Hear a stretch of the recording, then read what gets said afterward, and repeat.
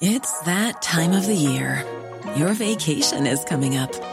You can already hear the beach waves, feel the warm breeze, relax, and think about work. You really, really want it all to work out while you're away. Monday.com gives you and the team that peace of mind. When all work is on one platform and everyone's in sync, things just flow. Wherever you are, tap the banner to go to Monday.com.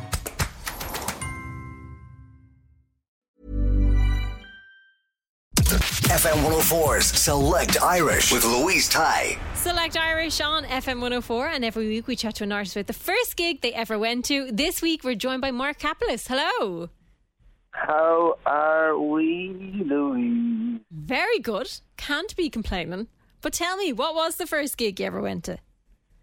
Oh, the first gig that I was lucky enough to go to, I remember I was in the kitchen of my house. Mm-hmm. And my dad and my uncle were teasing me. They were like, "Oh, well, I think we're going to a gig. It starts with what is it? Oasis." So it was Oasis. I was a massive Oasis fan at the time. They were playing in Páirc Uí Chaoimh. I dare not even guess the year because one, I can't remember, and two, I don't want to be showing the age on the air, you know yourself. Of course. But yeah, it was in Páirc Uí Chaoimh. I remember distinctly the Prodigy were supporting them as well. Very cool. And it was just awesome. It was so cool. We drove down, we camped out in a campsite nearby, and I was only a little tot. I was about 5 or 6 maybe. Wow. And I remember when we were leaving, it was quite hard to breathe. So I got one of the posters, as you did when you were a wee chap. I got a poster of the band, and you'd have it rolled up. Yeah. I was basically using that to breathe through because it was so congested down around my height. I had the poster up over the heads of people so I could get a bit of oxygen. Oh, wow. There you go. Was that kind of scary? I think it was a little bit daunting, all right. But no, it was good. It was good crack. It didn't put you off gigs anyway? No, considering my profession. Yeah, it was just awesome. And I can still hear, you know, that beautiful sound when you hear a snare bouncing off the buildings and the trees and everything nearby, coming from a big ass PA, and it's just all singing, and it's just the best sound and feeling ever. So, yeah. Did you share your love of music with your dad then? Yes, it was myself, my dad, my uncle Christy, my brother Chris, and I'm nearly sure it was my cousin Jack as well. Nice. So the grand little entourage, and we went down and we camped out in Cac, and it was deadly. A lot of fun. The Corkonians looked after us. Mm-hmm. Good. And yeah, it was just one of those memories that sticks with you because definitely simpler times, but especially when we were like camping out and stuff, it kind of grounds you, you know. Mm-hmm. Nice. At that point, were you playing music yourself? Oh, yeah, I was barely talking. Okay. Yeah, you could say, so my brother was the one that kind of got me into music himself. My brother and my cousin both played guitar, and my cousin played drums as well. My cousin Colin, if you're listening, played you, Colin. Thanks for all the headaches, and Chris. But yeah, I used to steal Chris's guitar as I was growing up. Going into, he'd be coming home from school and I'd be in his bedroom playing the guitar. And as soon as I'd see his school bus coming up, I'd throw the guitar down and I'd get up to the kitchen or something. He'd be giving out music. You get in trouble? I get in big trouble, and I couldn't be at that. No. I was in enough trouble in the school. You didn't want to be stirring things? No. But yeah, it was a beautiful time, and Oasis, whether you love them or you hate them, you can't deny the legacy that they've built and 100%. songwriting. Jesus, that's. Then we're back in the days when you'd hear of an album coming out, you'd be buzzing, and it'd take weeks, and you'd finally go and you'd queue up in HMV and you'd buy the album, and you'd put it on CD player, and you'd read the sleeve, you'd look at the artwork, you'd digest the whole thing, and then you put it on again, So it was, I think it was a time where music was actually valued a lot higher for many reasons, and it was respected, because the whole crack of 80,000 songs on Spotify a day or something like that. Yeah. Music is so accessible now that too much of a good thing can kind of water it down a little bit. And I just think, as a whole, music then was I just think it was paid the respect and attention it deserves a bit more. I'm not saying people don't do that. There's some hardcores out there that would go about it the same way, and it's also really nice of people to go along to gigs and buy CDs, and it adds to the fan experience, But yeah. Do you remember the first gig you played? Only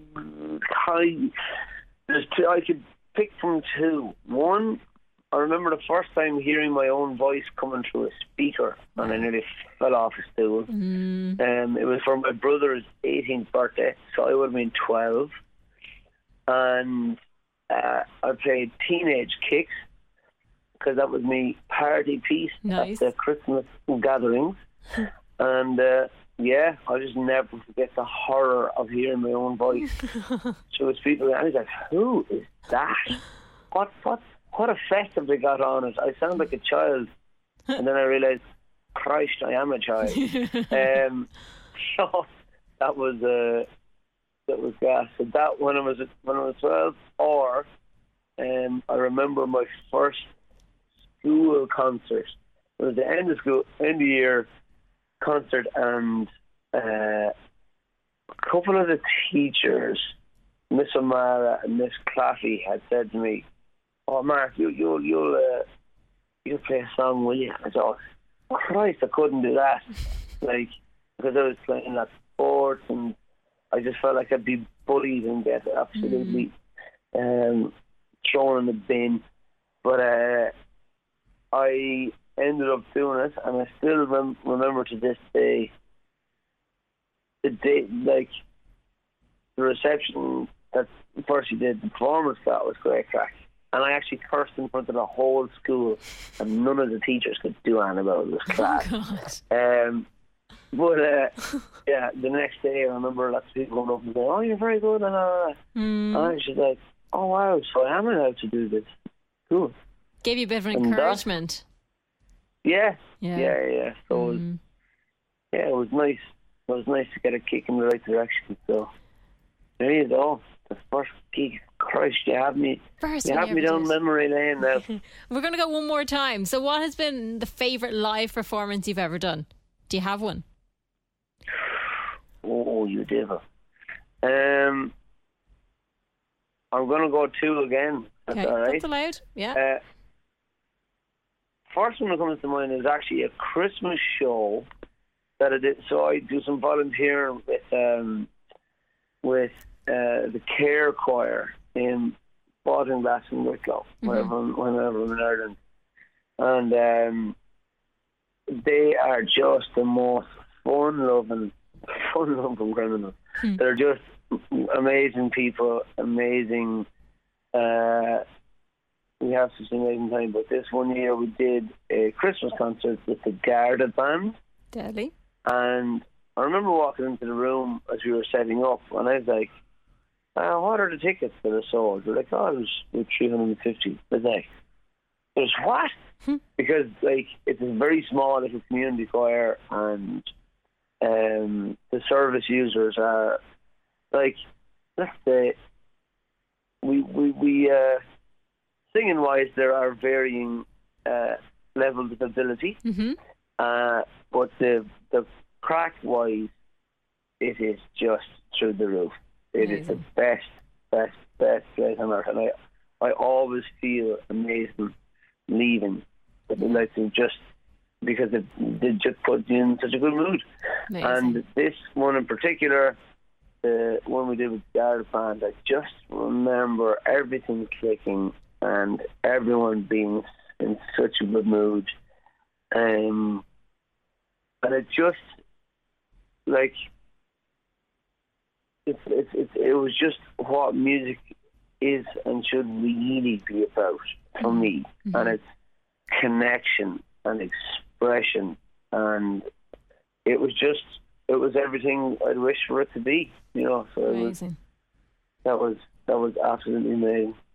And then I suppose the second one would probably be, I played in the Workman Club last year, and I'd have to say, like, it was with MCB, and it was all sold out, and there was lots of friends and family there. There was lots of people I didn't know there as well, which was also amazing. But I remember, in particular, my mum was at the front row of it, and it was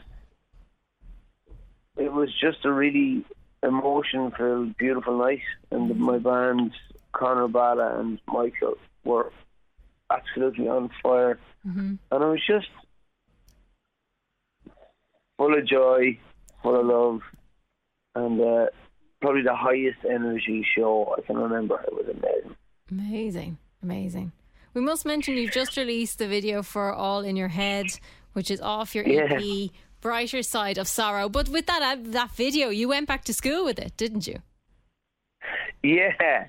So, like, the song itself, All in Your Head, is about kind of being stuck in yesteryear and not wanting to grow up. And I thought, where better to